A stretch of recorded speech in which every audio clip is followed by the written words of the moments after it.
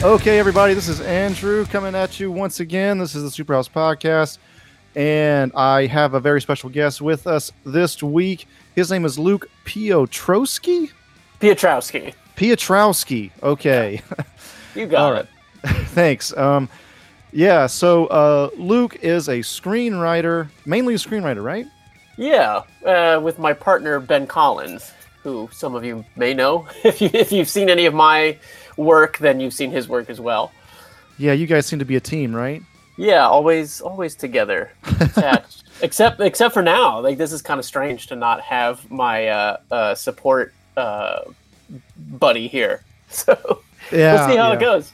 I actually asked to be on Sync Ratios, or he has another podcast too, right? Cahoots or something? Yeah, he does that one that he does with Kate Devaney. I haven't been on that one either. So, and I asked to come on one of those podcasts, and he asked me if I had seen the latest Evangelion, the trailer at MA Expo or something like that, and I hadn't. So I guess it's just still waiting on the right opportunity for me to come on to that one. But anyway, are you a Evangelion guy? Are you a fan? I am, but I'm recent. Like, I grew up really liking Japanese stuff and everything, but I'm just now really watching the show. I'm on episode 19 right now, actually. Oh, okay. So you're just getting into it. Like, just went over the tipping point. yeah. They're just now getting into like the real existential stuff. Yeah.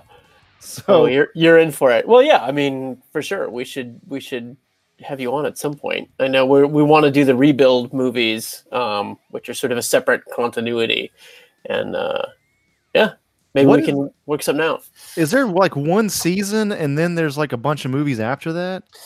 For Evangelion, it's a lot simpler than it may seem when you start looking for stuff, especially today with Netflix, because you've got the series, which is 26 episodes, and that's all on Netflix. And then there's a recap movie that's on Netflix that's called Death. Evangelion, I think it's like Death True 2. And that's all footage you've seen before if you've watched the Netflix version. And then there's End of Evangelion, which is sort of the climax of the whole series. And that's pretty much all you need. That covers everything. There's no footage that you're really missing out on. Like, that's it. Okay. From that point, there's the rebuild movies that came years and years later. That's sort of like basically a reboot of the whole thing. So that's a new experience, and that's been 3 movies released, and there's a 4th one coming out, but that's kind of like a whole other thing. So, okay. Yeah. It feels like I should have known about this stuff earlier. I mean, I like, everybody knows me. I've been in Japanese stuff since the beginning, but it's just that and Dragon Ball, actually, like, I didn't grow up with that stuff, man. I rented Dragon Ball GT before the internet. Okay. And I was like, this sucks. And I never watched it again because I was like, man, Dragon Ball sucks, because I didn't know the differences between the series. And apparently GT is so bad that's not even canon. They kicked it out. Oh, really? Yeah. So that's hilarious. So now I'm watching Dragon Ball Z Kai. Kai is this version that really, what do you call it? Like, takes out all the filler episodes and it's just the core story. Oh, nice. I see. So I'm going through that now. I'm like, man, this is great. I should have watched this when I was a kid if I had the chance, but I just didn't, So how did you end up getting into all of the sort of, Japanese pop culture stuff? What was your window into that? I fucking love that you ask me questions too. It's usually, it's just fucking great. But yeah, just, you know what? It was a combination of video games and anime. We're kids of the 90s, right? That's what Super Dark Times was, at least in part. The setting was the 90s, at least, right? Yeah, for sure, yeah. And so I'm assuming that you're the same age as us? I'm 38, so I was born in 81. So, my childhood in the 80s and then getting into teenage years was all 90s. Okay. I'm slightly younger. I was born in 84, so... Okay. So it's probably around Ben's a little bit younger than me, so yeah. I think we're about the same age, but yeah, it was just some combination of that. I mean, I completely missed the Atari age, so American video games were pretty much done, and so the only thing we had was Nintendo and Sega. And so after playing, go ahead. It growing up in the 90s, if you were into video games, like all the good video games were from Japan, and that's changed a little bit. You know, I remember growing up with, you know, Final Fantasy. Like if you played role playing games, you were playing Japanese games, and it wasn't really until like some of the Xbox stuff when we started getting, you know, like Mass Effect and those kinds of games. Is like, oh, American RPGs started to in some ways eclipse them and offer a different kind of experience, but. Yeah, in terms of Japanese popular culture, I had sort of forgotten that video games were a huge window into all of that. Because if you were into that shit, you were into Japanese storytelling and character types, and that really was such a powerful window for a lot of people. Yeah, and especially when you're that age, and this is like you said, it was before Xbox, so there was this time where it was literally just Japan making video games, basically, unless you played on computer, which I did not because my parents' philosophy and my philosophy was like, you got a Nintendo? Okay, cool. 2 years later, 3 years later, here's Super Nintendo. You know, it was just this. I wasn't going to go from Nintendo to a PC, I guess. That just wasn't like our trajectory. A dedicated console. This is the machine that is made to play games, and it can play them correctly without constantly trying to like, oh no, I got to get a new graphics card, and like, oh, my sound card's not good enough. I have to do this. Mom, Dad, can I do this thing? Can I get? And it was never certain. I'm just too lazy and too dumb to like. I need a machine that I can just put the disc in and it will play. I need to put the cartridge in and it'll play. I can't do all the ancillary stuff that you need to make PC gaming work. Dealing with like the drivers and all that, like especially as a kid, you're not going to really deal with that. I mean, maybe it's a good way to learn how to use a computer at an early age, but yeah, good for the people who did figure that shit out. But I was always, I wanted to be able to buy the machine that would play the games. So, yeah. My mom worked on her computer. We would use it sometimes, but it was mainly the video games were video games, and the computer was my mom's machine, and we sometimes had games on that, but that was it. Yeah. So, how'd you meet Collins? High school. There's a weird, really? We met in high school. But I still, like I said, I was older, so I was a senior and he was a freshman, and we met in drama class. Nice. So, I'm trying to remember. I think he always tells the story that I was wearing an Evil Dead T-shirt, and that was when he first approached me was to compliment me on my shirt. That's cool. Yeah, I do know the first time that we hung out, he came to my house, and we watched the unedited VHS of Dead Alive, which he had never seen before, and hadn't been able to get. So, yeah. You're from Georgia then? I'm originally from outside of Chicago, Gotcha. Illinois, and then in 6th grade, 1993, so the summer of Jurassic Park, I moved to Georgia, and didn't meet him until a few years later in high school. That must have been such a shock for you to move to like really middle of nowhere, Georgia, right? It kind of was at the time. I mean, it was, we were kind of middle of nowhere, Illinois in some respects. Like we weren't living in the city or anything. So it was a lateral move in terms of like scope of where I was living. Culturally, it was different. Weather-wise, it was different. I didn't exactly pick up on it, but I definitely was, I didn't want to move. I had a good friend named Scott. It was like the guy who lived like right next door to me. And he was my buddy that, I experienced all pop culture with and consumed all that stuff. And, I had to kind of start from scratch. And, I'm a nerd, so not making friends is not the easiest thing in the world for me. So it was rough. I do remember because in Illinois, let's see, that was 6th grade, I guess. 6th grade is elementary school. So you have your one teacher, you're in the one classroom. We moved halfway through the year, and in Georgia, it was middle school. So there's a locker that I have to go to and put my books in. I have classes I have to get to and a homeroom. It was like 6th to the 9th was middle school? Yeah, I think so. So mine was like Chicago style in Alabama, where I'm from originally. We had 6th and 7th and 8th was middle school, and then 9th through 12 was high school in Georgia. Yeah. But yeah, in Illinois, it was, I think 7th and 8th was middle. So it was a real, in addition to just like moving, it was like a whole new thing I had to learn, how to be like sort of this middle school thing. I really hated it. And I had a novelization of Gremlins 2 that was with me.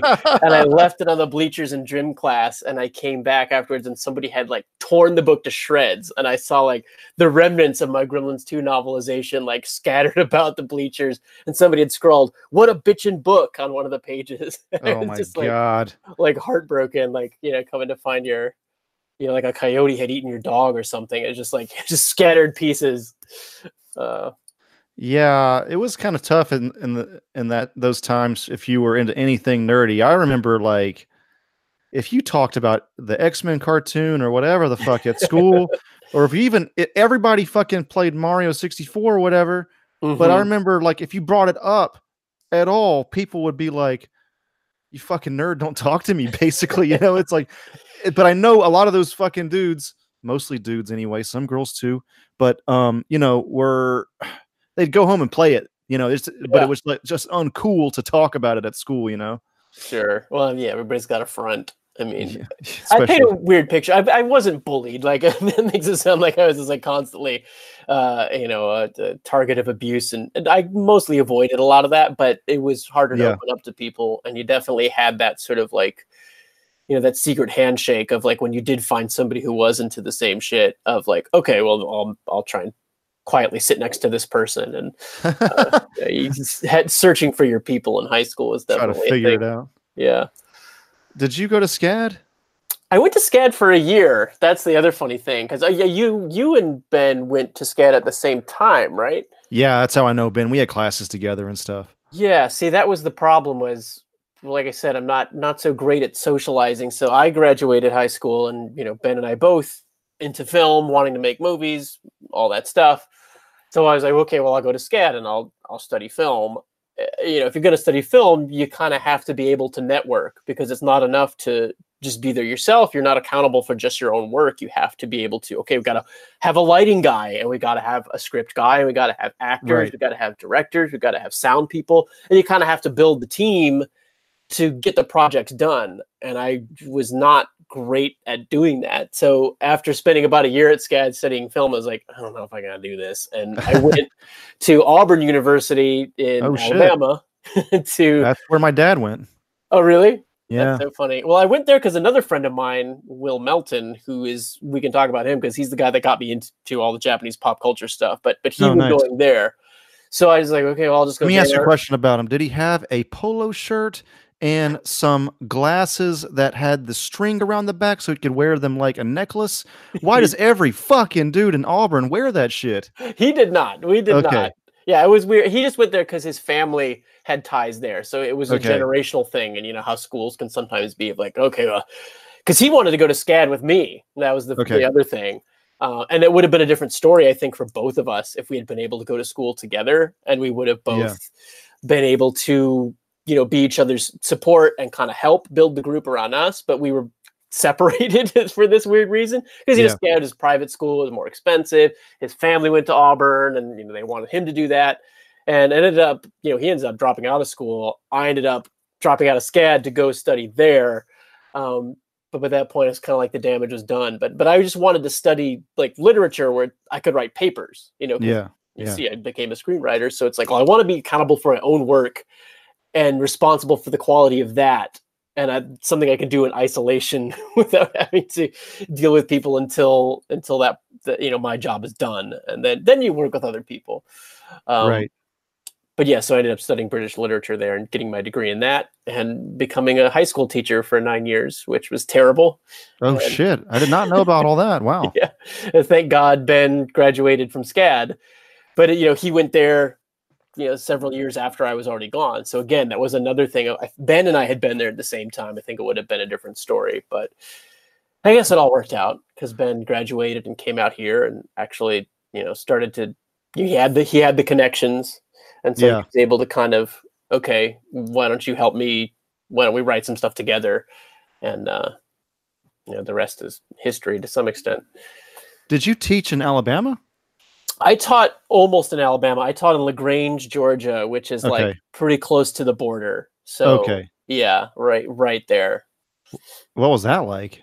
Uh, Terrible? It sounds like it was bad. It was bad. I mean, you know, because I'm teaching, you know, Shakespeare. You know, I'm teaching British literature to, you know, kids in rural Georgia who don't really give a shit about Hamlet for the most part. Yeah. I definitely spent most of my days just trying to get people to shut the hell up. Like it was, I never felt like I was teaching anything because it was just classroom management all day, every day of just, please, guys, listen, shut up, get quiet, let's focus. Can we do the reading and just, you know, babysitting? What ages? Oh, it was high school. Predominantly, I taught a lot of seniors. Okay. I also had a speech, like a public speaking class, and that was all grades. That was 9 through 12. Okay. I did a little bit of ninth grade literature too throughout the years. The public speaking might have been a little bit more fun, right? It was slightly more fun because it was an elective. Yeah. But it was definitely frustrating to have, you know, because it was an elective, people just didn't want to do the assignments. You know, it would just be like, oh, I just didn't do it. And it's like, it's just like a huge part of your grade. This is the project. This is like what we do in here. Yeah, it's fine. I don't want to do it. And I remember being in high school and we were studying like the Merchant of Venice or something. And it was like the teacher also didn't know what the fuck it was about at all. Right. And she was just going through the motions. And I remember I was the kind of kid where if I found a word that I didn't understand, I would want to know immediately. And again, if you're young, you don't know the pain of looking in a fucking dictionary because you can just look on Siri and say, define this word or whatever. Yeah, for sure. But this used to be kind of an issue. And I remember like stopping the class and being like, hey, what's a fortnight? I didn't know what a fortnight was. Teacher didn't fucking know. Okay. Right. Nobody in the class knew. And it kind of blew my mind at the time that nobody wanted to fucking check what this word meant. It's like, oh, it means 2 weeks, 14 nights. This is amazing. Good word. I like this word. But it's like, it's just like shit like that. Like, I don't know. I had a hard time with not Shakespeare, but in particular, but just, I don't feel like I ever really had in Georgia and Alabama. I never had a teacher that really knew literature until college. I think it seemed like nobody knew anything about books in general. Right. Well, yeah. And it was hard, you know, like it is alarming to sort of find out just how much like, well, teachers were people. And I was not like a bad kid, but there was definitely, you know, teachers, I mean, it was like female teachers I liked, I would like kind of give a hard time because I wanted the interaction. It was like having fun with them. And I thought like, oh, we have a fun rapport. It's like that teacher probably hated my guts because I was making things difficult in class. Oh, but you know, like knowing about literature, I couldn't, there were kids in my classes that I do definitely feel like I failed, who were the smart kids that I could maybe have a conversation with. But, you know, I got 25 other shitheads in the room that I have to deal with. So I can't engage with that kid. You know what I mean? I have to lower the bar to the lowest common denominator. And you're supposed to do differentiation, all this stuff. But it's like, you know, it's just so impossible with that many people in the room. Yeah. So the kids that could, you know, keep up and actually learn something, I couldn't really focus on them. You know, it's the squeaky wheels that got all the grease, you know, and so it's just a classroom full of squeaky wheels, and it's hard, man. It was rough. It was 9 years of very emotionally taxing, you know, and I get it. They're going through shit too. And, you know, I understand their point of view of, you know, they don't care about some of this stuff. And I wasn't the greatest teacher in the world, but man, what a miserable time. Oh my God. So you quit that, and then thanks to college, you move out to Los Angeles? Yeah, pretty recently. It's only been about 3 years since I've been in LA. It was a crazy thing because I, just being a little bit older and being in the South where everything happens much faster, like people get married much faster and people have kids so much faster. So by the time, you know, Ben was ready to move out, it was like I was married. I had bought a house. When we finished our first script together, like clicked save on the thing and then went to the hospital because my first child was being born. Oh my God, man. So for him, he was able to kind of like, he was, you know, his wife at the time, like they got married and moved out to LA like right away. And it was like, okay, that was the plan. But for me, it was like, oh shit, well, I've already built all this stuff. So it's a really difficult process of dismantling the bricks of my career and my house and my wife and my family. And like, So it was the slow process of, well, let's make sure we're making enough money that I can quit teaching, and then we'll see how it goes. And then we can still work bi-coastally here, but at least then I'm just making money from that. And then it was like, okay, are we making enough money for me to actually move to a place where the cost of living is ridiculously more expensive than it is in Georgia? So it was definitely this kind of slow process, but I'm finally out here, and it looks like I'll be able to stay. Can I ask you the general region of LA you're in? I'm in Santa Clarita, so I'm okay, gotcha. sort of far out. Yeah. Okay, gotcha. Well, that's more family friendly out there, though, right? Yeah, and that was the idea. Like, I didn't want to live right in the heart of the city with a couple of kids, And you're like full on in a fucking writer's room every day, or like, what is screenwriting life like right now? Well, it depends on what the job is. There's definitely been a couple of projects where we've had a writer's room, but it's been very short-lived and kind of weird writer's rooms, like not the traditional TV show, like that's your job 9 to 5. There was a 3-week stint on a project that we did, and there was a 1-week stint on a project that we did, neither of which can really say much about. But yeah, for the most part, it's me and Ben, and it's up to us. And, initially it was a lot of writing scripts on spec.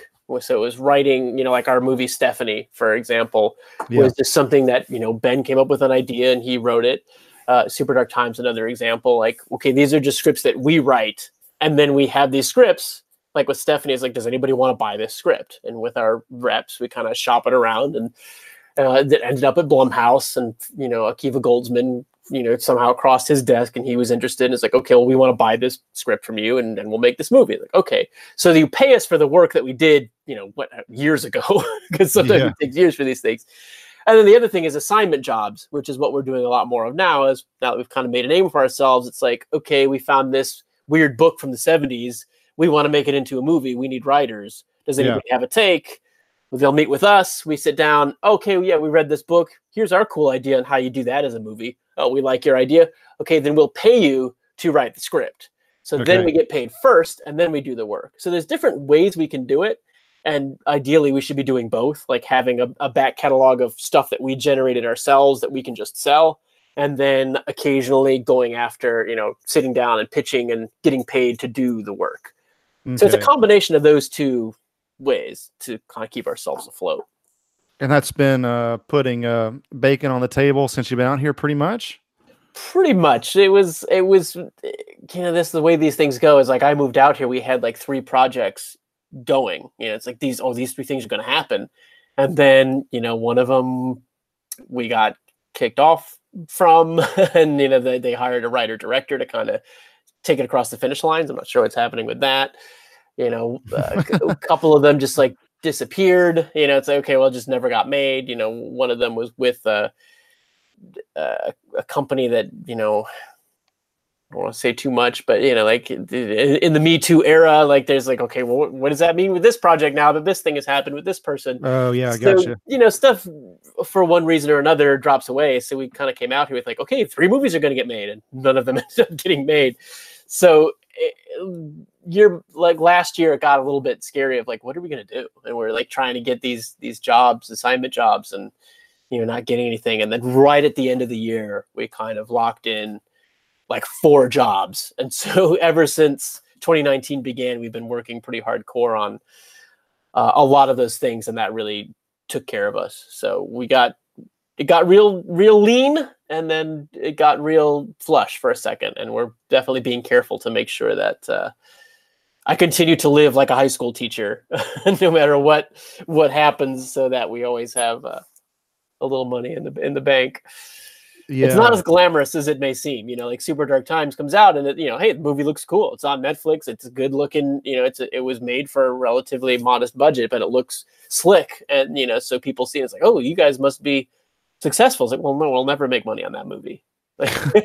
We'll never really make any money on that movie. You're not getting any royalties from the amount of Netflix clicks, man? I mean, we get like royalties checks that are like very, small. It's it's just that's the nature of the business. It seems like it's, super glamorous, but it is, and for directors even more so. A lot of these directors that you see, and your favorite indie directors, it's like they've, It ain't easy. Yeah, they're not starving probably, but they're not doing great. Right. Yeah. It's not. It ain't all Hollywood parties, you know. That shit, I think, is mainly. I think a lot of that's probably dead from at least died in the 90s, probably, man. Like, it seems like it's the entertainment industry. It's an industry, but it's entertainment, but it's still an industry. It's a fucking job. That's all it is. Yeah, and the music business too. It's all changed so much. So there's so many people doing things on a, on the small scale. It isn't like there's just like the 4 big studios anymore. Oh, right, yeah. There's so much content being produced. And so it's great. A lot of people are getting opportunities, but a lot of stuff doesn't get seen. And, a lot of stuff, how do you monetize some of these things? And so, yeah. Well, they've been changed the most, though, right? Because that's like, you have like everybody just downloading everything anyway. Or if they're not, they're just renting it on iTunes and Spotify, which is fine. But it's like, I guess in some sense, at least hopefully they get more money from their concerts. But like, I don't see anybody making any money off of CDs, man, or whatever you call it, like iTunes sales. Like, it's just, that time is dead. And then like radio play, what do you call it? Clearwater? What's their name? They own Clear Channel. Clear Channel. They own every radio station in America, making it so vanilla across the board. Whereas like in the 70s and shit, it was like mom and pop organizations where they just played albums they liked. You know what I mean? Like, now it's just, completely different thing. And I mean, I've talked about this before, but like, it just seems like rock is dead too. Like, is there any popular rock band now that's not Greta Van Fleet that's just fucking Led Zeppelin anyway? Like, it seems like rock in general is completely dead. Yeah. So I mean, it still lives on in like niche community, but it like, I mean, like whenever we were in high school, there was at least those shitty bands like Korn and Limp Bizkit and stuff that were rock and very popular. It was a very popular style of music. But now, like even that genre, I guess for better or worse, and everything's been so. In some way, it's a good thing because everybody has access to so much, but it limits your exposure to things outside of your usual tastes to some extent, because everything's been siphoned off to these. So people who listen to rock, well, they're still rock bands, but only they don't blow up and dominate the culture like they maybe once did. They're just in these little niches, and only people that are interested in that can find it. So whatever your taste is, there's a way to access it, but that means only a small group of people find it. Whereas, water cooler television and stuff too. I mean, like I was kind of excited that we had that Game of Thrones moment fairly recently where everybody was watching it and, a lot of people were bitching about it, but it was still like, back in the day when you have your 4 major networks and okay, well, everybody just watches Friends because the Friends is on and there's a shared cultural thing going on. And now it's sort of like, everything is available, but it just means, like I used to buy albums and listen to the album and I might not like it at first, but it's like, well, I don't have any other albums. Like, this is what I spent my $15 on. So I better keep listening to it. Yeah. And that kind of broadened my palette because I couldn't just be immediately like, nah, I don't like that. Let the algorithm on Spotify tell me something else that's similar to what I just listened to. And I'll just listen to that. Yeah. And then I kind of just get stuck in a loop and I end up only listening to what I think I like. And I'm never really exposed to anything that is different than what I think I like. Right. My taste just stagnates. Yeah, I agree entirely. And it's going to be interesting to see what happens from here with all that stuff. Yeah.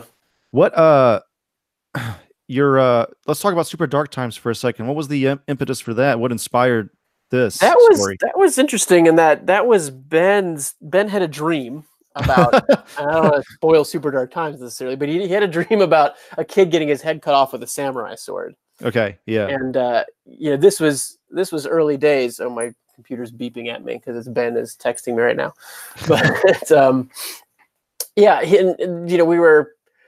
were trying to make spec scripts. We were trying to write scripts that we could take to studios and be like, hey, do you want to buy this? Do you want to make this? So when he said, I had this dream about a kid whose head got cut off with a samurai sword, I think we should do that. It's like, dude, no one wants to buy that movie. It's like, we're not doing that. It's like, I pretty much shot it down. I was like, no, this is too weird.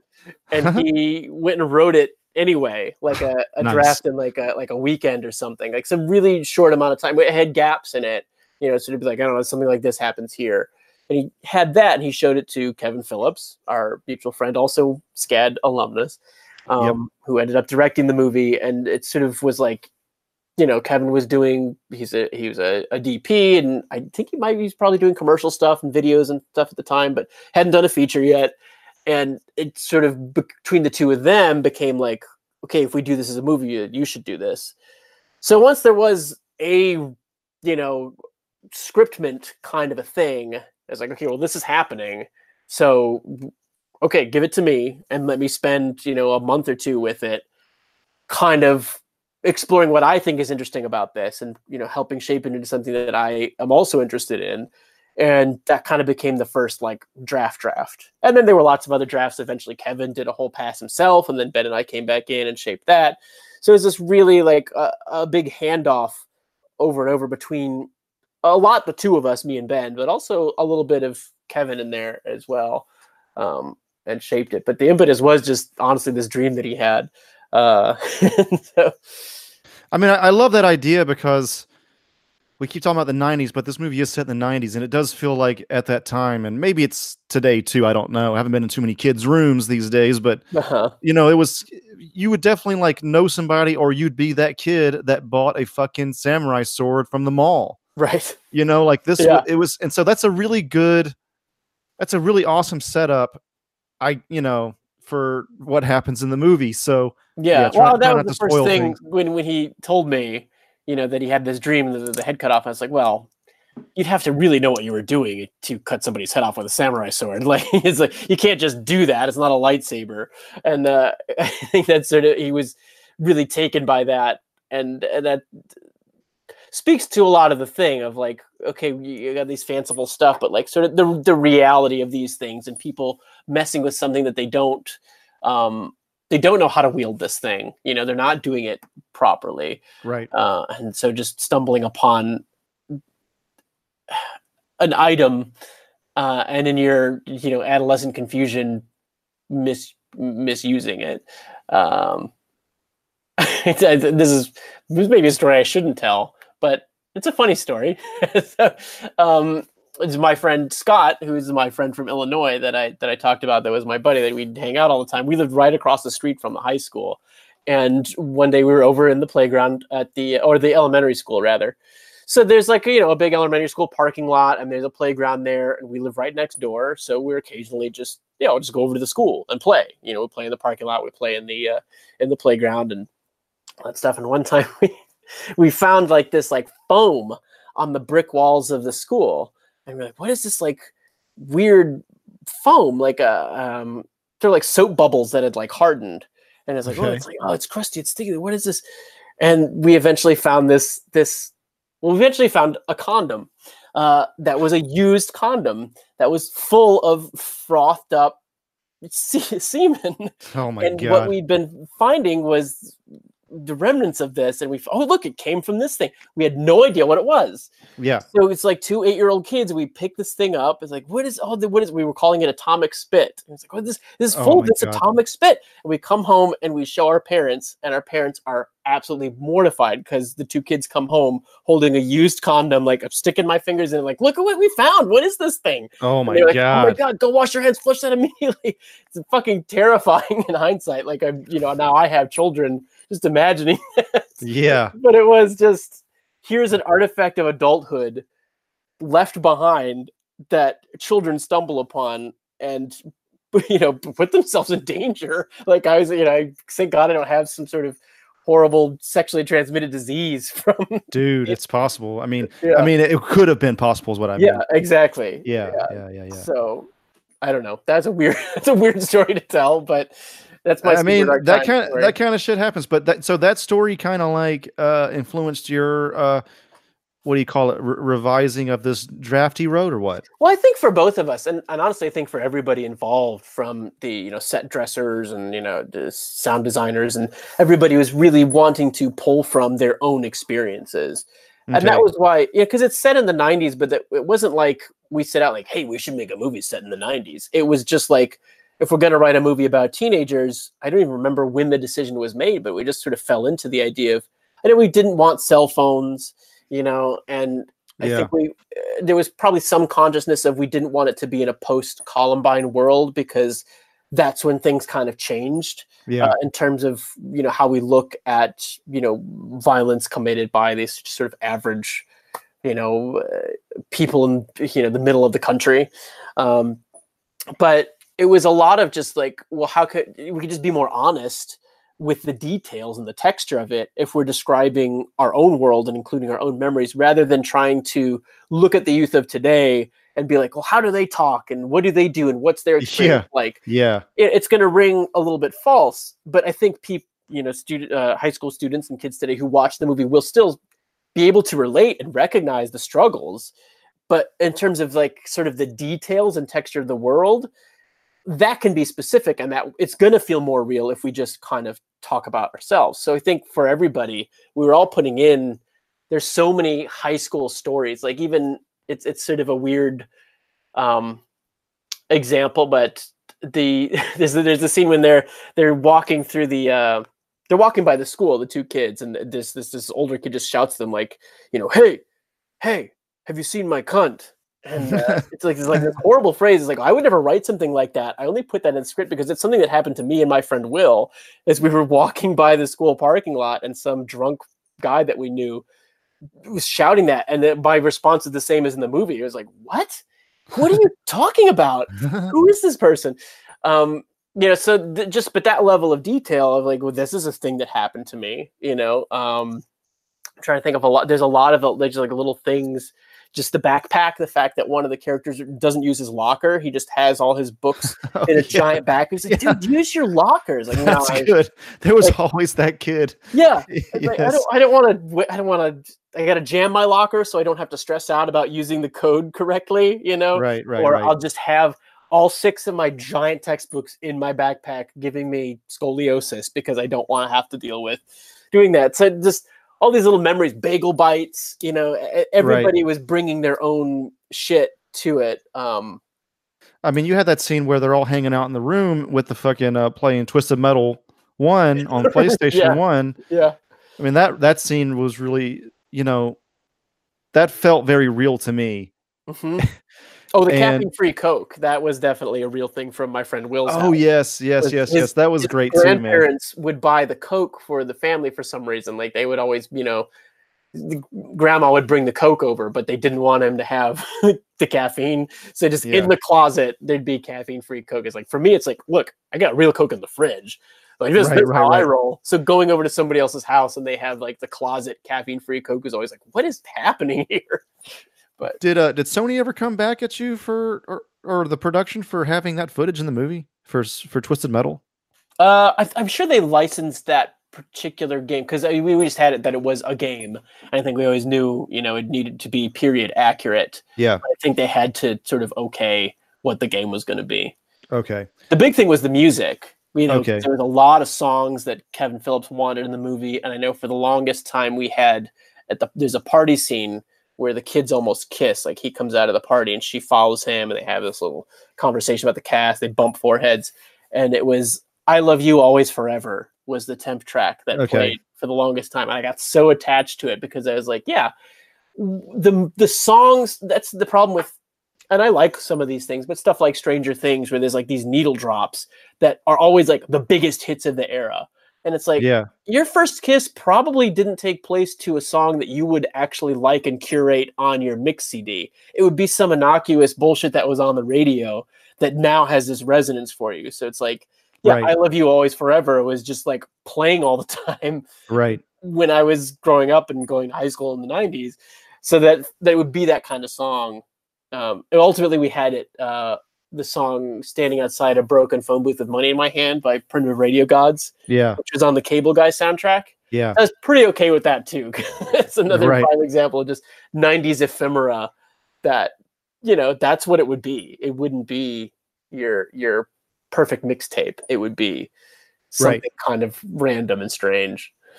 Do you think that, like, after Stranger Things and all this, you think that in the Goldbergs, the 80s have kind of had their day, and then we're going to see a lot more stuff like super dark times where it's all 90s based, especially since well, you said you're 38, right? So like once, especially by the time we're all in our 40s ish, I think that it's like the Duffer Brothers are probably 40 now, right? So they're showing off their generation. Brothers are actually younger than me, if I'm not mistaken. Really? Yeah, because there's a little bit of like, you know, folding my arms to things like, you guys don't even know, like you weren't even there. I did not know the that. 80s. I'm pretty sure. I'd have to double check, but I think they're my age or even a bit younger, like closer to your age or Ben's age. Okay, that's crazy, man. Well, I mean, do you think that the 90s are going to be more of you're going to see that trend more? So, like, I haven't watched that show Pen 15. I think it's a Hulu show about a couple of girls. I believe that's a 90s set show. And I think there was another one. So I think it's already kind of started. Yeah, right? We just kind of lucked into the whole thing of like, it sort of feels like by the time Super Dark Times came out, it felt like a comment on the kids on bikes subgenre. Yeah, which right. was totally an accident. Like those, like Stranger Things hadn't come out, you know, it hadn't come out when we were writing it and doing it. We were just, I guess, you know, pulling from the same well and being inspired by the same things of like, oh yeah. Well, I mean, that's just like Goonies or Goonies or the original It or whatever. I mean, kids on bikes, it's kind of a, you know, I mean, as you're saying, it's a horror movie with a bunch of kids riding their bikes in a neighborhood, but still it's like, I guess it's fortunate for you, but it's, you know, a very common trope or whatever. Yeah, it's just becoming a thing. But, you know, I think we lucked out in that we got to be like the dark deconstruction of that. I feel like, okay, you have the nostalgia, but what are you really nostalgic for? And that, you know, that there's this sort of dark underbelly running through ours where it isn't all fun and games. And the nostalgia doesn't take, you know, a front seat to the pleasure of the experience. In fact, you know, in some ways it hopefully is making it slightly uncomfortable because it is, oh, this feels like where I grew up. But with stuff like this going on when in the place I grew up, like it kind of infects the nostalgia fun with this darkness. Hey everybody, it's Andrew. I just wanted to tell you about our friend Israel's retro gaming shop, RetroCo. If you go to retro-ko.com, you'll be able to see all of his retro gaming goodies. If you wanted to get that Sega Saturn hidden gem from back in the day, or if you wanted to get the Famicom disk system that you never got as a kid, or any other type of retro game that you were into, or import game, please go to retroco.com. That's retro-ko.com. And if you use the Superhouse code Johnson's Ballsack, you'll be able to get a little bit of a discount at checkout. So please, once again, if you could just go to retroco.com. You can also go to facebook.com/retroco with no hyphen. That's RETROKO. You'll be able to find him on Facebook as well. If you were looking for that PlayStation import game that you never got, if you were looking for that Mega Drive game that you never got, or any other kind of retro game, any import game, it could even be European, Israel also curates bundles at RetroCo, and he'll curate that bundle just for you. So please go check him out. If you put in the code Johnson's Ballsack at checkout, you'll receive a Superhouse discount. I mean, was that inspired by? I mean, we're gonna maybe spoil a little bit more of Super Dark Times. So if you haven't seen it, go see it. This has been your warning, okay? It's on Netflix. It's on Netflix. Stop this podcast, go see it, and then resume. But okay, so there's been your warning. All right. Yeah.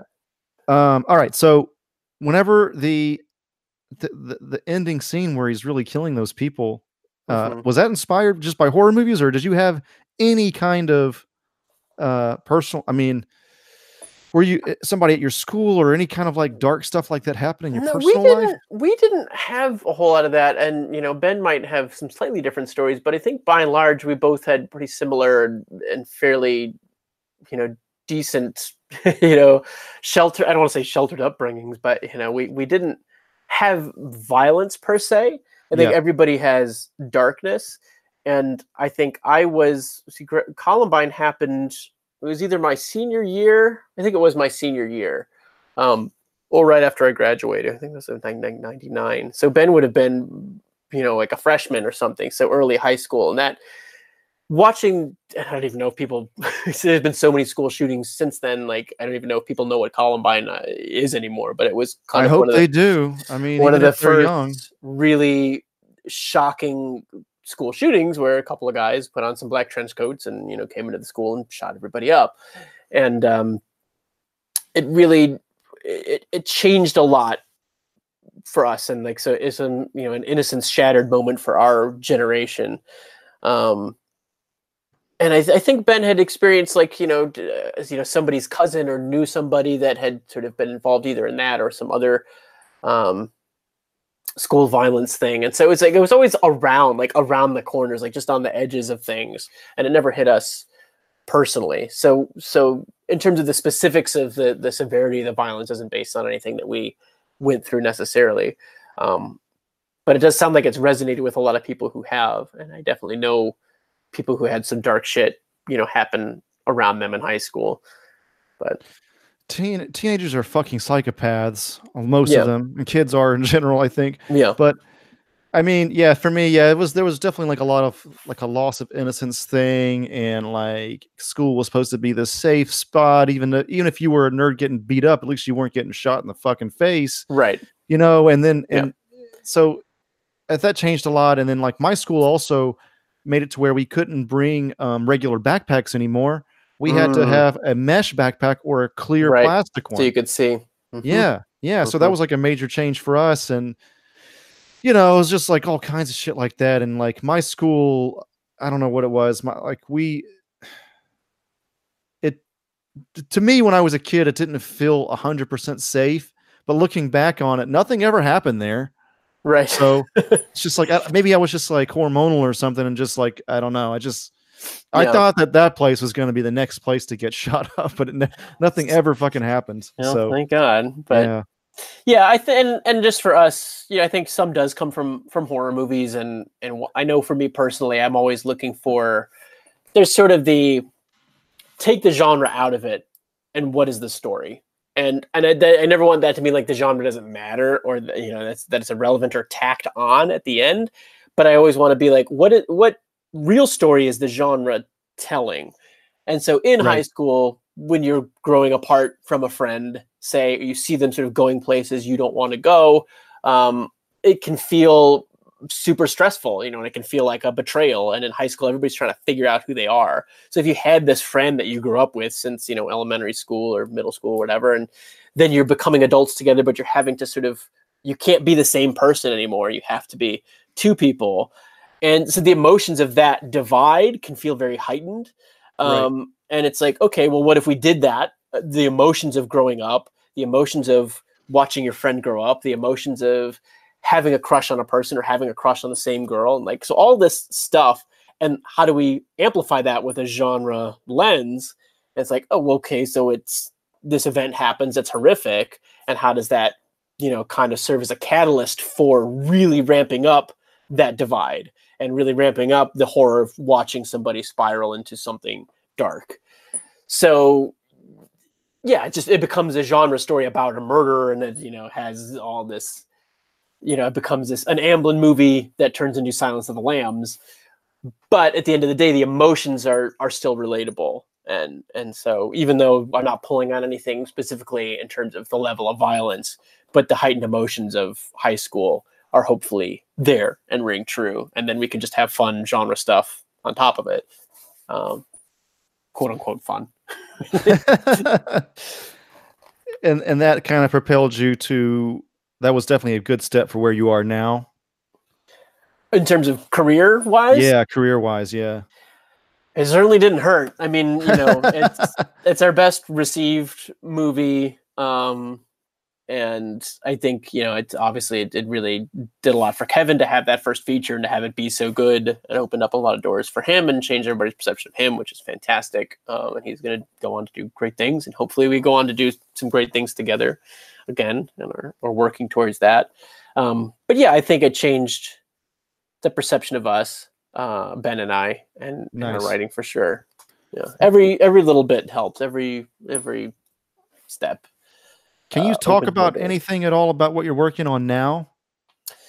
I mean, some stuff's been announced in trades, so I feel like any of that I can't. I know there's a movie called The Night House that just finished shooting, that's in post right now, that we did with David Bruckner, who is the director of The Ritual on Netflix. Oh yeah, and it stars Rebecca Hall from the movie Christine and Vicky Cristina Barcelona, and she's an incredible actress. And I don't think the rest of the cast has been announced, but that's been filmed, and that was a passion project of ours. That was definitely, as we were, writing things in the studio system. Ben and I wanting to get back to, I think this was like way back in 2014, but chasing a lot of assignment jobs and deciding for ourselves, hey, let's just get back to trying to scare each other again, and let's write a script that isn't the more formulaic. Got to have 5 jump scares by page 12, or by page 10, or by. Is that what 5. They say? They want you to have 5? I'm just pulling that number out of my ass. But there is definitely, man. You got to have scares. Oh, scares, and what are the scares going to be, and when are the scares going to land, and how it's a much more calculated thing. When you're doing that. And we kind of wanted to go back to, can we do something a little bit more elegant? That's a little bit more driven by dread and less by jump scares or set pieces and that kind of thing. It was just wanted to get back to the purity of like just trying to scare each other, which is how we kind of started.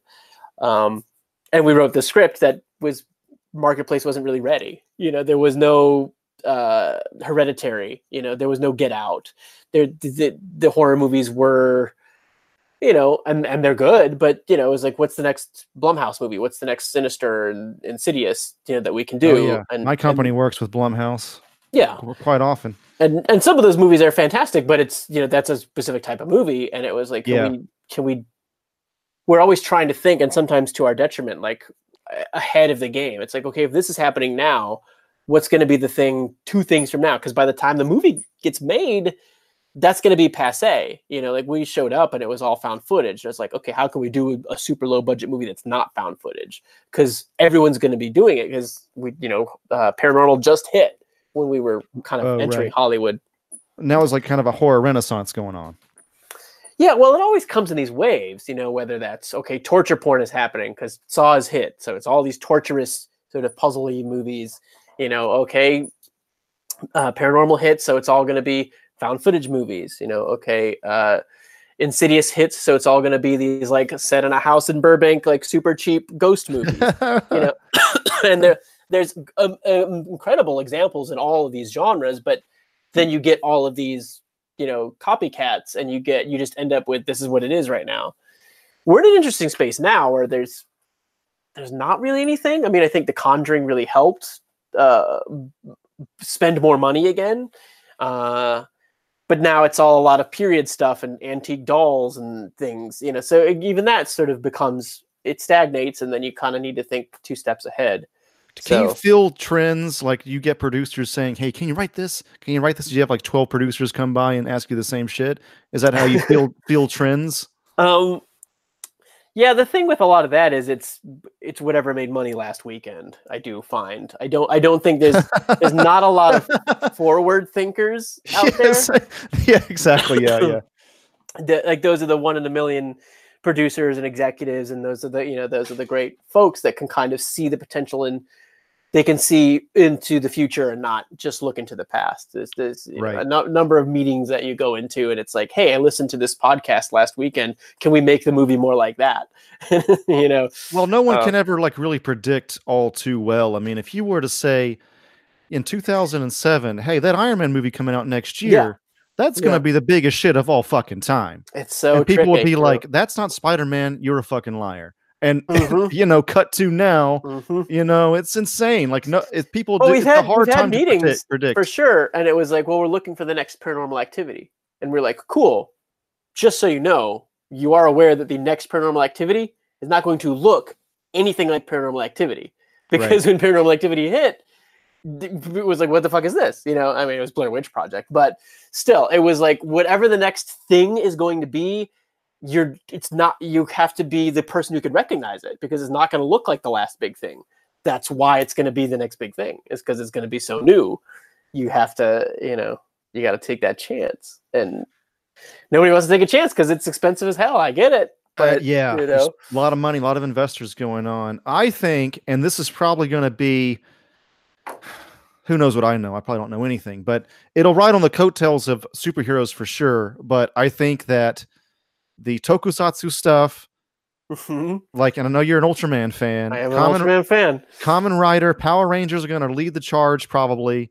Oh, man, I wish. But you know what I mean? Like, if Hasbro does anything really great with it, like, I think that we're going to see a little bit more of that. I would like to think that that's going to be another trend that we see. We got hope so. Netflix specials and shit coming out, you know? Yeah. I mean, that would be a dream in some ways. My feelings on all of this are kind of complex, but it is weird because Ben and I have been there.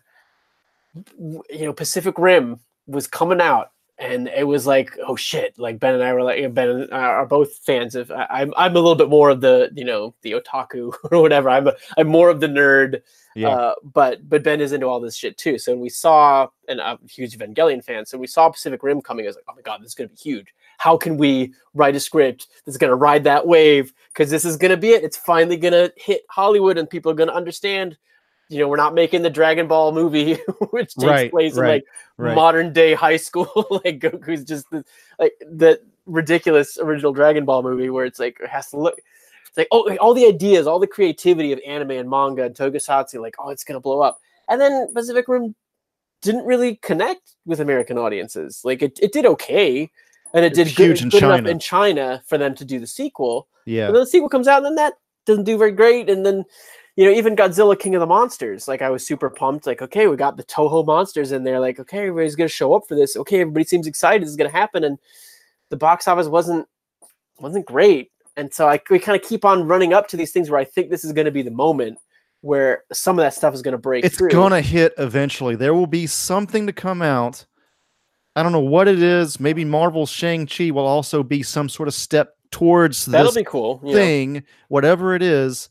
And I don't know. I think it's gonna come. It's gonna, maybe it'll be like Marvel's Japanese Spider-Man on Netflix special or something. How much, you know, the innate, you know, Japaneseness, say, of something like even Godzilla. Like I enjoy the American Godzilla movies quite a bit. I'm happy to see them, but you know, King of the Monsters is an American monster movie, you know, and it kind of it's different from, say, Shin Godzilla, which is innately Japanese. And I know part of what attracts me to a lot of these properties is that it's sort of devoid of the culture that I live in every day. That's true. These are these artifacts from another world. And so I do wonder what, you know, I love Tokusatsu, but part of why I love it is because it isn't on the CW, you know, and I watch CW superhero shows too, and I love all that, but it's like, you know, at what point does the soul of the thing get killed if it were to become, you know, Marvelized, for example? Well, in the case of Godzilla, it's like it's been sort of political / just like, I don't know if you call it philosophical, but you know, like the whole it's a radiation force destroying a city that has all these like really deep themes that have something to do directly with Japan and their history. But if you were to do something like that here, people would say you're over politicizing Godzilla. It's like, so the stories, the human story always falls flat, and the message of the film, the power of the original Godzilla, they just can't translate that because of cultural and historical reasons. And I feel like there's some way they could do it with either commenting on like people in the White House or whatever, talking like environmentalist policies or something. There is some way you can do this Godzilla movie, and yes, it would be politicized, but that would still kind of harness the original, you know, energy of that first film and make it a message for Americans in general, or whatever. Like there's something there, but they just won't do it because. And they try. I mean, there's definitely an environmental message in King of the Monsters, but you know, something like Shin Godzilla is a full-on political like farce. Yes. Which is a very different thing. And you know, there's room in my heart for all kinds of Godzilla. You know, I like Godzilla versus Megalon, which is like the dumbest you could possibly get. But yeah, I don't know. It's interesting. It's interesting. I mean, I wonder how the box office performance of King of the Monsters, what does that mean for something like Ultraman? Because I know Tsuburaya Productions, who's, you know, Eiji Tsuburaya is the special effects master who did the original Godzilla and created Ultraman and all those shows, and you know, so their corporation is making a big push to do Ultraman in an international way. And so I'm curious what that's going to look like. But I do wonder what its chances are for being a big budget movie here, and because that's a character that's even less known and beloved. Like Godzilla, fucking grandma in Missouri, like she knows who Godzilla is. But Ultraman awareness and affection for something like that, or Power Rangers is interesting because everybody does know Power Rangers. But yeah, that's the thing. So that whatever Saban really tapped into it, and it did take him years too. He had some pilot in 1984 with with the Japanese season before that, pretty much filmed or had it in the can and ready to go, and it didn't hit. So really? He had tried to bring it over in the 80s. Totally tried, and it just did not happen. And then they tried again. And what was lucky too that year was Jurassic Park just hit, and their Zords were dinosaurs. So that was at least part of what it was. But I guess it's cultural trends, marketing trends, and all that. Like, I wonder about today. Like, I don't know what kids would like today. I mean, I would never have thought Minecraft would be anything near big. Like, I don't know. Oh my God. Yeah, I have 2 kids, and it is such a bummer. Minecraft is the thing that. Will you please go back to your male power fantasy of punching things? What is this building stuff? No, I can watch.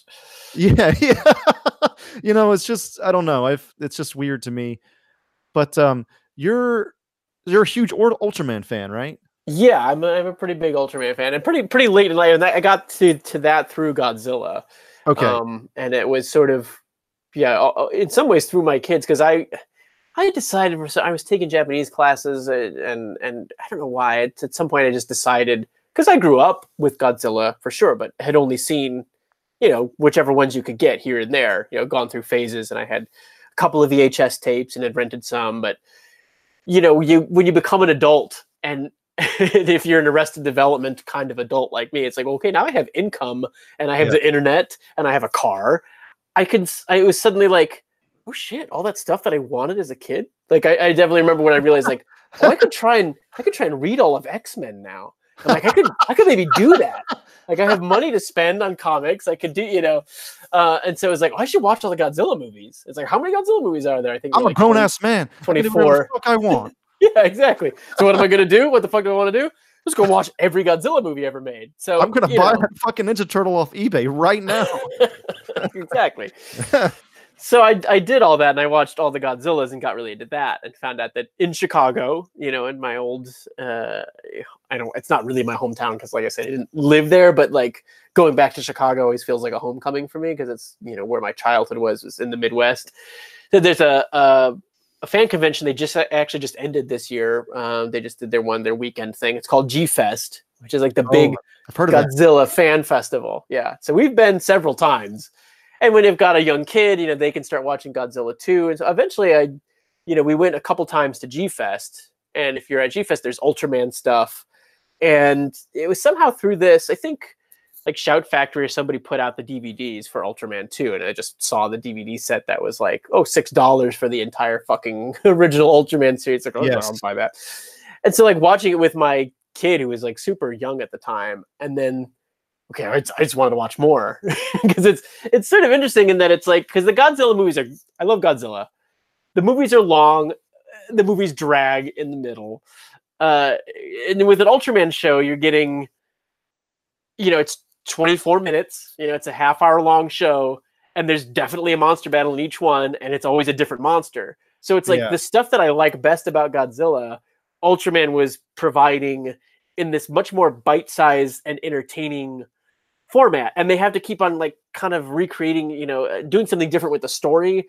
So it hits the refresh button so much more than the Godzilla movies did. So while I really enjoyed watching all those, through that, it got me interested in Ultraman, and I sort of find like, I, in some ways, kind of like this better. Like, this is kind of more just hitting the pleasure center directly of like all the, all the miniatures and, all the handcrafted effects it's just so pleasing.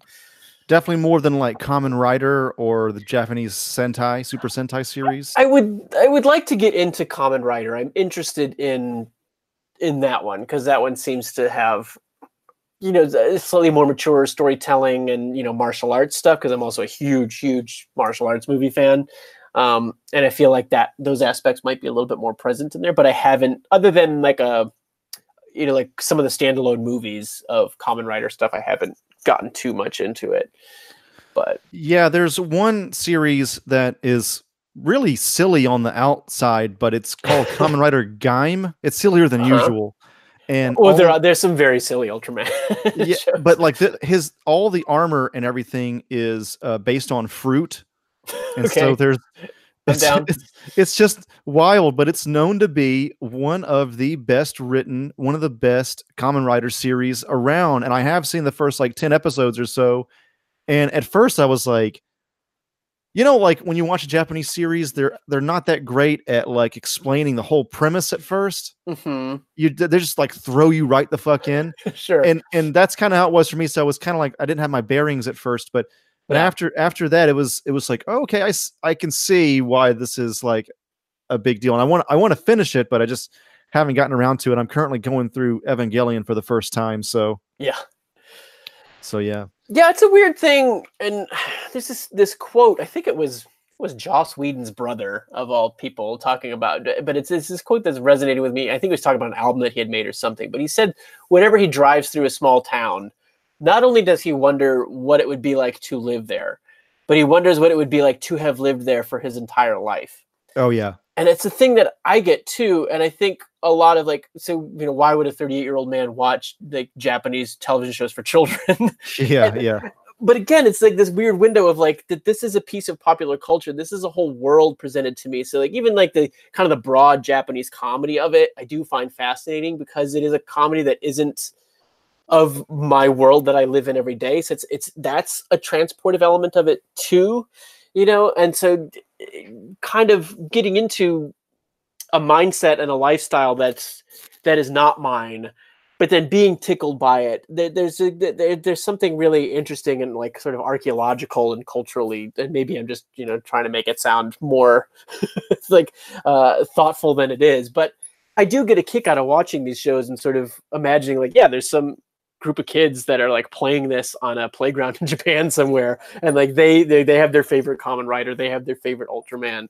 And I think that's super interesting. And at first there's a lot of, in plot and in just language and the timing and the editing is also alien to you when you're watching it as an American. But then when you start to kind of pick up on the patterns and you can start to like, okay, the jokes are landing for me now because I understand that style of comedy.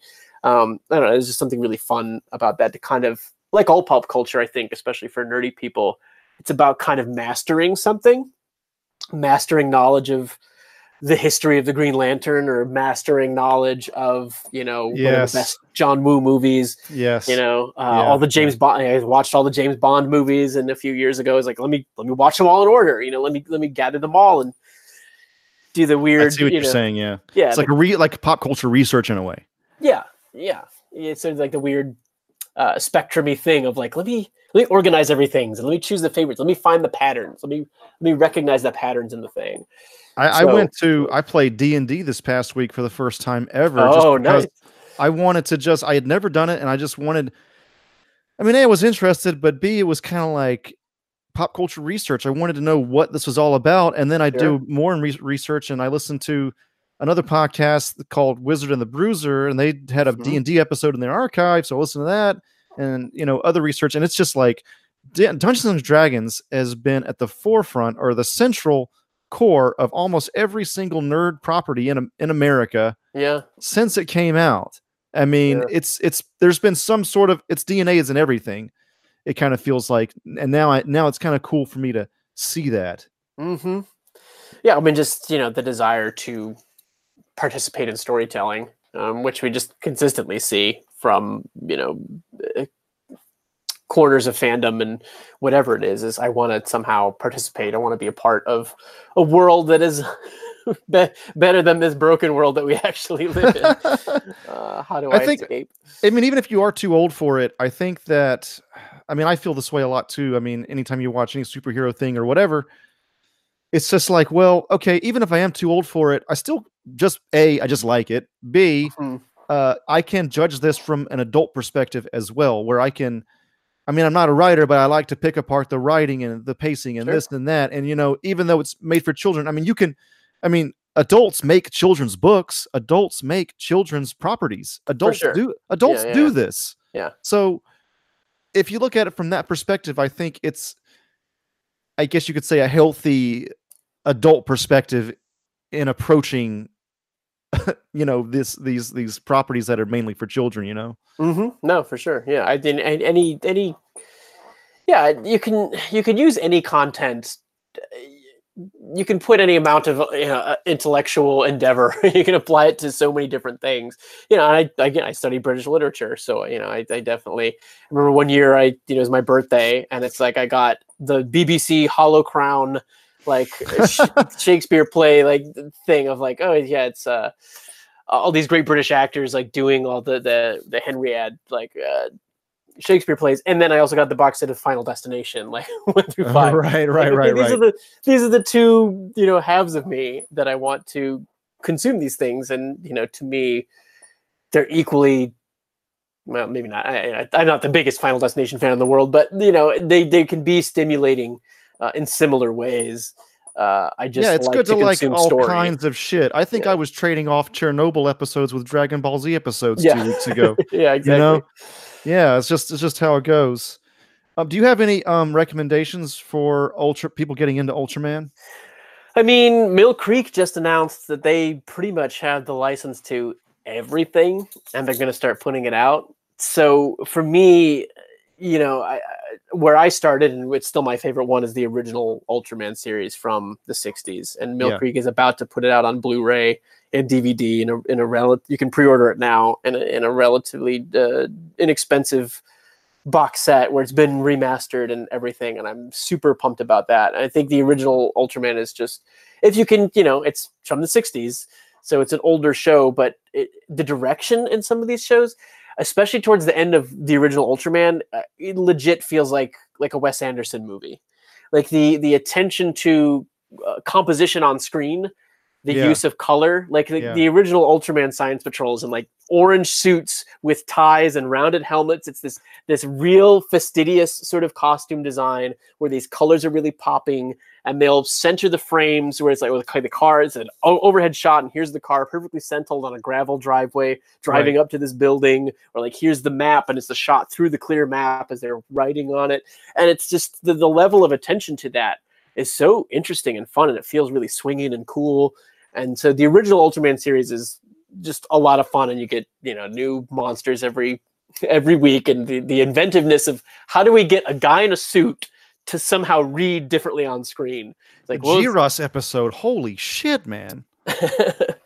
Yeah, I think there's one that's Jamila that's like super tall. There's one eventually that's it's two people in like starfish costumes, like side by side, making the wings of a giant bat. I love that. Yeah, it's so cool, and so that one for sure. And then for more modern series, Ultraman Mabius was one of my favorite ones. That it played more like an anime. It felt like a live action anime where they even like sometimes do like the anime like sweat drop when people are stressed out. Oh, really? So there's like some fun like visual effects and broad comedy. And then Ultraman Max had a couple of episodes directed by Takashi Miike. Really? He did Audition, and so there's 2 episodes that he directed, and they're both obviously Miike episodes. Like as you can tell. Holy shit! Ultraman Max. I'm gonna look Ultraman Max, and Ultraman Max is cool because it's its own continuity. It's kind of its own. Starting at the beginning, you don't need any other knowledge from any other shows, because that's the thing with Ultraman is it's so daunting. Is that okay? What do I need to? It's like comic books. Like what do I need to have read? What do I need to have known beforehand? Yes. And Max is kind of it's outside of continuity, so you could just watch that whenever. And that's from early 2000s. So the special effects are a little newer. I think it might be on Crunchyroll. It was streaming on Crunchyroll. Some of them might be on Hulu. So they're around, and there's definitely legal ways to watch some of these things. Yeah. All right, man. This has been awesome. Yeah. Thanks for having me. It's sort of an all over the place conversation, and Maybe I shared more than I should have, but about a lot of things. But my goal was to talk mainly about Super Dark Times and Ultraman, so I think we did it. We did.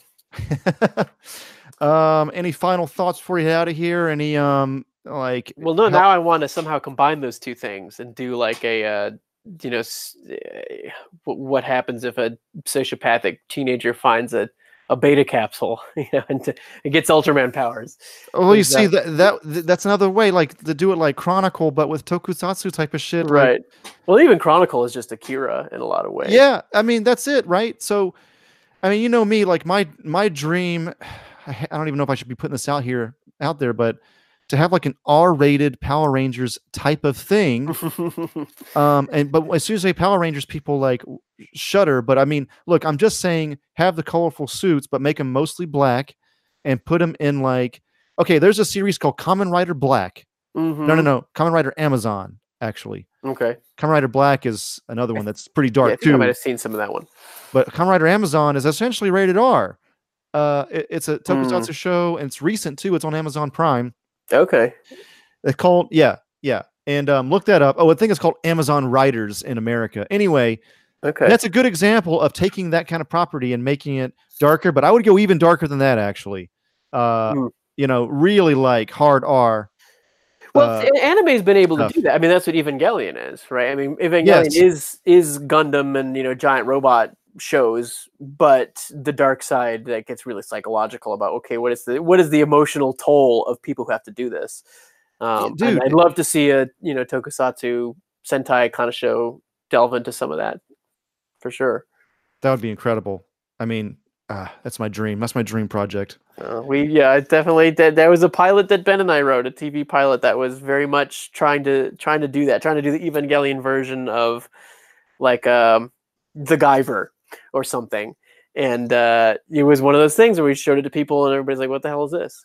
Can we do a version that's more like government? Can we do something that's like more American? And it's like, no, we want mental spaces, and we want a bioorganic suit, and we want crystals that power, we want monsters, and it just blank faces all around. Oh my god, sounds fucking incredible, man. We're working from the inside, it's my plan is, if I ever amass any sort of power to blow it and try to incorporate some of this stuff into whatever we do.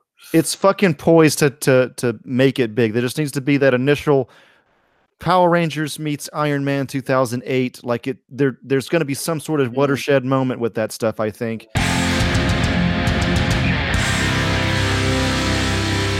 Anyway, dude, thanks for coming on. And you have any thing you want to plug? No, I mean, The Night House is going to come out at some point. Okay. It's probably 2020, so we probably got a long ways to go. We have a movie called Siren that I think is a fun movie that nobody sees because it's not available for free on Netflix. Like Stephanie and Super Dark Times, those are just up on Netflix, but Siren you still have to kind of rent. But and it's a lower budget movie, but it's a really fun creature feature with some practical effects and some fun ideas that I wish more people would have watched when it came out. But it's very different from Super Dark Times. But that's a lot of fun. Okay. Yeah. Cool. Well, I am Thunderwolf Drew on Twitter, and thanks for always liking my shit on there, man. Oh, yeah.